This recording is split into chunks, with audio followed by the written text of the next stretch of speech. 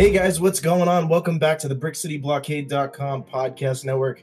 And of course, here on the network, we love to bring on different people from the friendom, the people that bring the unity to the community. And on this episode, of course, sitting across from me on the West Coast is my good friend and network friend, proud member of the friendom, Mr. Steve Kirk. Steve, how's everything going? In the words of General Kenobi, hello there. That is one of the best guest intros we've had. I have a funny feeling next to Mr. Steven Stanton's intros, that one might be used, Mr. Kirk. I will very gladly let him have the top honors. That's just fine. Very good. Very good. Now, Steve, listen, there's been a lot going on in the galaxy far, far away. You know, obviously we had the release of Solo, which has been, I have to say, has really brought the community back together amongst all of the disconnected mindsets and a lot of the opinions that people had. It's kind of nice to go back onto social media, and obviously you promoting Intergalacticon and everything with San Diego Sabres. It must be great for you to go back online and just to kind of see people being like, yeah, you know what? We're friends again, and we're back in this galaxy far, far away as a unified community. It's really nice to see everybody coming back together with Solo having come out now. Now, I'll do my best not to throw any spoilers out there, but you know, there's still a subset of trolls and people who just can't be happy with anything. And I think part of it is we just have to realize they're just not going to be happy and we can't change their minds, and that's fine. But the rest of us have really come together, and I feel like there's a lot more positivity now that with kind of all the, I'd say the fan service, but there were so many Easter eggs and hidden gems in Solo that it really spoke to people, and they really appreciated kind of that reach out to us. Yeah, for sure. I mean, that was one of the main things I have to say with everything that happened with Solo is that, and again, not to, like Steve said, not to give away any spoilers here, but when you sit back in the theater, and I've said this, Steve, and I don't know how you feel about this, but Solo is one of those films, it's like, okay, you can have that canon continuity and you can have those little cameos and everything that makes Star Wars so great. But I just really want to kick back and enjoy a Star Wars movie this summer and be around friends and really just envelop myself in this galaxy far, far away. Escapism is what Star Wars is. No, you're absolutely right. It's about, I mean, Star Wars has always been about hope. And to do that, you have to remove yourself from the moment and look at things differently. And this was a different movie in a number of different ways, different from all the other Star Wars movies, but in good ways and in ways that, you know, I guess you could say do give us hope, but there are different ways to do Star Wars movies that are still successful, and that's what it just is proving. Yeah, in each and every way possible. Obviously, when we talk about the spinoff, Steve, I mean, I don't know how you were a Rogue One fan, weren't you?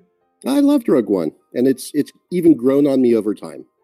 Yeah, and I felt like coming out of Solo myself, Steve, is that, okay, we have our traditional trilogy style films that obviously Disney's continuing on that path. We're talking about Force Awakens, obviously The Last Jedi, and now heading into Episode 9. But these spin-off films and these side concepts that are starting to be developed by Lucasfilm are really starting to fascinate me, especially if we start getting more people like Ron Howard behind projects, people who have that directing power and have a history. I mean, I was thinking about it when watching Solo, and this is no spoilers. Solo at times felt like American Graffiti to me, like some of the stuff that he was working with George Lucas on behind the scenes. And it was great. And I want to see more of that in Star Wars. How about yourself? No, it was fantastic because it was such a different style. And I remember, and again, not spoilers, just reaction, but the scenery and the grit as the camera's driving through Corellia, you just get such a different feel from any other place we've ever seen in the Star Wars universe. And it's so much more realistic, and it's really proving, I think, Kathy Kennedy's vision, where a couple of years ago she said, look, the standalone movies are meant to be standalone. They're not meant to spawn off franchises and sequels and so on and so forth. They're meant to be something different. And that's exactly what we're starting to see. We saw it with Rogue One. Now we're seeing something even more different with Solo, just in new and different ways. So you can really explore that galaxy far, far away from a number of different perspectives. And those multiple perspectives is what drives fans, I feel. You know, sitting in that theater on opening night, and Steve, you can probably attest to this, seeing Solo yourself and being in a theater with a bunch of fans, there were times where fans were quiet. There were times where fans were just really trying to understand exactly what was going on in the film. That's what Star Wars does at best. It lets us question. We're like, huh, I didn't see that twist coming, or I really like what they're doing with that character. And for me personally, I'll be curious to hear your thoughts, but I feel like Donald Glover walked into the role of Lando Calrissian and knocked it out of the park for me. Especially, there's one particular scene where we first hear him talk, and it's like, wait a second, is that Mr. Colt 45 himself, Mr. Billy D. Williams? I'm a little confused here. Oh man,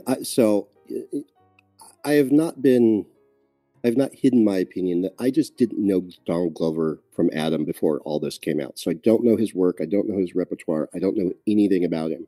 So I couldn't get hyped up about him. Everybody, other people knew it, and I just was not familiar. So I had to take a wait and see approach. I could not just jump on the bandwagon of, oh my God, it's Donald Glover, he's going to nail it. I don't know personally. But exactly to what you said, the moment he opened his mouth in his very first line, I sat there doing a double take going, wait, that's Billy D's voice. That's it. And from that first line, I was like, okay, I'm in. So it was a fantastic surprise for me. And it's nice not to be disappointed. It's nice to be surprised. Yeah. I mean, that's really the whole basis of Solo, I think, for all of us coming out of the theater was we really did not walk out disappointed whatsoever, no matter what the trolls say online and what critics will say online. It's what the fans walk out and feel when they see a Star Wars film. It's how we base our own opinions based on how we foresee or the way that we have seen Star Wars itself. And Solo does such a nice job. And what it does, Steve, for me, I mean, I know I'm going to go see this thing multiple times because amongst everything else in the Star Wars universe, we know there's always Easter eggs in there, like you said before, and there's things that we're going to have to take multiple viewings and partake in that just to find out, okay, this is why this was placed here. This is why this was placed there, and this is why I need to do even more research. Because probably like myself, Steve, you're somebody who goes in to see a Star Wars film and you walk out and you're like, all right, time to get the visual guide, time to get all this stuff. Let's do a little bit of research here. Let's hop on Wikipedia. I don't know what you're talking about. I've never done that in my life. He's a body of knowledge. No need for Wikipedia. No, I actually, in fact, I kind of did that this morning as I ran across an article going, here's all the Easter eggs in Solo. And I wanted to go through it going, what did I miss? And there were maybe two things that I missed because they were so small and they were so buried in EU canon that I just simply wasn't aware of them. So I didn't feel cheated by missing those things that I didn't know anything about, which is kind of the nice thing about these fan service Easter eggs. If you don't know about it, it doesn't detract from the movie. It's not a key plot element. It's just a little nice to have for people who know about it. But the other 23 things I got, and I'm like, oh, wow, I feel like I scored good on a test here. That's true. I mean, listen, if you can walk out of a Star Wars film and feel like maybe you got a B+ or an A- on a test like that, I mean, that's pretty good. That's much better than I did in primary school. So I'll say that much. But overall, I think that Solo has done what it needs to do. There's so many fantastic reviews, I have to say, from fans across social media. I say a bravo to Ron Howard and to John Kasdan, Lawrence Kasdan. I mean, listen, for Lawrence Kasdan's son to walk into this and say, you know what, I'm going to work on this project with Ron Howard and obviously Lord and Miller before, that's interesting. You know, these are some people who have not necessarily stepped into Star Wars before. John Powell with the score. There were times where I'm like, wow, that's such a nice little take on something new and something that we've already heard in the Star Wars universe. Were you a big fan of the soundtrack? I've got to watch it 2 or 3 or 7 more times to pick up on all of it, to be honest. Right. I've only seen it the once so far, and I need more viewings to pick the rest of it up. That first viewing is always, you're just kind of sitting there taking it all in, and the music there was nothing wrong about the music. Nothing jumped out strange about it to me, which is a good sign. That means it did its job adequately, and it set the tone, and it put you on the emotional journey you were supposed to be on. And so, without having a fully formed opinion on it yet, I'm so far pleased with it. That's a really good way of putting it. It's pleasing, and it's enough to make you want to go back. And I can tell you right now, Steve, there's probably going to be a viewing set just for mood of Solo, a Star Wars story for me. I get the plot line after usually the second or third viewing. Upon the fourth viewing, I'm one of those people that goes in and like, yeah, you know what? I want to listen to how the music plays into the mood of this film. I want to see. There's certain scenes, of course, you and I know as we wrap up the film, that we hear the music and it's like, ooh, whoa, that is foreboding as heck. That is something that I did not expect coming. And John Powell was able to take that to a whole different direction, I feel. And, you know, Star Wars with music, Steve, it's one of those things that, you know what, either you grasp it or it just takes a little bit of time to really get into it and just kind of really bury yourself into the music itself. Are you a soundtrack person? Because personally, when Solo, the soundtrack came out, I was going around looking for it. I love my soundtracks. Rogue One was one of those good examples. I didn't glom onto it initially. It was so different. Yeah. It literally took me about a year to warm up to it. And then one day I bought the soundtrack on vinyl and I was sitting here listening to it and suddenly something clicked and I just got it.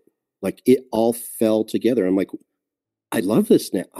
I crossed that mountain peak and I was like, I'm there. I love this. And so even driving home from the theater Thursday night, I'm sitting there thinking, I need the Solo soundtrack on vinyl. I just do. It's got to happen. Oh, those vinyl soundtracks that Lucasfilm and the entire Star Wars team puts out. I mean, they are absolutely fantastic. I have the Force Awakens one on vinyl. There's just some great themes in there, and to hear it on vinyl too. But number one, there's nothing like popping open an old-fashioned record player, popping it on there, and then putting the arm down right on top of the record, and then hearing that Star Wars music kick in. Obviously, I'm too young to say that I lived back in the days of really understanding that sound, but on a consistent basis. But it's really such a great experience for Star Wars fans to just kind of sit back and, you know, enjoy music, the storyline, the characters, and everything that Solo in this galaxy far, far away has given us so far, Steve. I mean, any other further thoughts on Solo? I know, obviously, we both went to Thursday screenings, and we both walked out pretty happy. Yeah, right now, I'm going to be real curious to see what opening numbers are like for the weekend, because it was at one point it was outpacing Black Panther in pre-sales, which is phenomenal. So now I really want to see what the numbers turn out to be. Yeah, and that's something we're going to keep a very close eye on as a Star Wars community is, you know, just the box office numbers and seeing where we place amongst, obviously, listen, Lucasfilm has already set some records. Let's see if they can start to break some of their own records. And that's going to be a fascinating journey alone over the next week or so, even the next few months or so. But Steve, one of the things I really got to talk to you about, you got this little project you're working on. And I say little, but I really mean big. And it's called Intergalacticon, which you are doing out in San Diego. Listen, as a podcaster, I love what you do with San Diego Sabres. You are doing some fantastic stuff on the West Coast, and is such a great thing to just go across social media and see all the positivity you're spreading out on the West Coast with what you're doing. And now Intergalacticon, if you want to tell the people, is spreading that message in a whole other way. Oh my goodness. This has been my life for like the last year and a half is originating this idea of doing a fan con. And I'm calling it a fan con and not a comic con because it's more than comics. And I know some of the big comic cons are a lot more than comics as well, but this is really much more about celebrating people's fandom. And then, even down to our tagline, which is free your fandom, is all of us nerds and geeks and fans come from different backgrounds and we were inspired in different ways. And I feel it's important to exercise the ability to build community around that. And that's how we have all come together. That's how geekdom has become ingrained in pop culture over the last 10 or 15 years. We no longer have to hide under rocks. Now, people are proud to be geeks. And maybe there's some people claiming to be geeks that maybe don't fit the mold, but bless their hearts anyway, because they want to be geeks. And that's, no matter what, that's phenomenal to us who have grown up as hardcore geeks and have sometimes had to hide that fact from other people. That now that it's all turned around, man, it's fantastic to be in a position where I can help people celebrate that. That's huge. I mean, I've been to many Comic Cons in my lifetime, and it's not a very long lifetime, obviously, so far. It's been a great experience just to go to Comic Cons and being able to meet guests. But one of the best parts is walking up to the guest table and then going to fans around and saying, "Hey, what did so and so say to you? Hey, oh wow, you're really into Star Wars. Oh, you liked Revenge of the Sith too? Or hey, you're really into Ghostbusters. Yeah, I remember when the first Ghostbusters came out. There's a lot of different nerdums that just find themselves, and whether it's within the Comic Con setting or whether it's at Intergalacticon, obviously, or whether we find ourselves just out and about in the communities. Now is the time for nerds to really come out and be proud of who they are. I say that all the time. This is such a great time for not just Star Wars fans, Star Trek fans, Ghostbusters, whatever your passion is, comic book fans. It's a great time for us all just to come together and to celebrate at a place like Intergalacticon, where you can come together, share your fandom, and also share your stories too, Steve. We all have our backstories too when it comes to where we find ourselves within that nerdom. No, you're absolutely right. And in fact, that's been one of the key aspects we've looked for in selecting speakers and panelists are people who have interesting stories to tell, who may in some way be inspirational or have inspirational messages, ways that they can talk to the audience to perhaps trigger their motivations or just bring joy to them perhaps. Yeah. And that's no matter if it's one of the guys on the music panel or if it's one of the Hollywood celebrities that we've brought. Is we've kept that in mind with everybody we've selected as people who have the ability to connect with the audience, and through doing that, help the fans create some real good memories out of this experience. Yeah, those memories, I'm telling you, even on my end, and I can speak for some of the people at the network who have shared some of their experiences with me. Obviously, Brian Fontaine, Christopher James Letty, some of the fantastic people, yourself, Caden Stetler. I mean, there's just so many great individuals that we talk to on a regular basis and we share our stories with. And it's great that you've given a format to people to come in and say, you know what, I'm going to take my story to the next level. I want to really share this with so many more people because I feel like it could make an impact on them, not just necessarily listening and kind of saying, oh, that's really cool, I had a similar story, but motivating them to speak up themselves, to come out and say, I have a story to tell. I have something important that I want to share with everybody in the fandom, whether it's, again, Star Wars, Star Trek, doesn't matter. There's such a great format for that. And Steve, you've offered it. So bravo. Keep up with the good work with Intergalacticon. Obviously, this is a little bit pre-plug time, but where can the good people find everything happening with Intergalacticon? So we're all over social media, but the jumping off point is the website, of course, intergalacticonsd, as in San Diego.com. So we've got, with every con, you've got speakers and artists and exhibitors. And of course, we've got all that. I think we've got a great, diverse set of all those folks. So we have a little bit of everything for everyone, but we're also trying to make this very all-inclusive as an experience. So it's not just that, but we're hosting workshops and we're hosting parties and events and contests so that it truly is this diverse, well-rounded experience. It's not just a con that you attend, but something you can come participate in and interact with. So folks can go to the website and follow us on social media. We're still announcing stuff. We're only a couple weeks out, but I've still got some announcements to make. And man, it's going 100 miles an hour right now. It's so exciting. Don't worry, you won't have an officer pulling you over saying, sir, do you understand what speed limit you were just currently going? You don't have to worry about that with Intergalacticon and Steve Kirk. They've got this thing fully under control and at the right speed here. But obviously, Steve, I got to ask you this little nerdum Star Wars question that I ask a lot of people. Which Star Wars character do you personally feel like you connect with? And it can be from any time period, any place. I think I have an idea of who it might be, but I want you to say it because I've always been curious with Mr. Steve Kirk, who he connects with in this Star Wars universe. Do you remember my opening line a few minutes ago? Mm-hmm. Yeah, I am a big Obi-Wan guy. Yeah. Yeah, it's always been the one I've connected with, whether it was old Obi-Wan or young Obi-Wan. It's for some reason he's always represented in some ways the ideal Jedi, sometimes the flawed Jedi, but also the most well-balanced and well-managed Jedi. The one, I don't want to call him perfect because there is no such thing, but he was just really well represented as somebody who had it together and was well-grounded, and even if he didn't know what to do, he made it look like he knew what he was doing. Right. And he did it with style. I mean, come on. So you can't shake a stick at that. He's always been my favorite since 1977.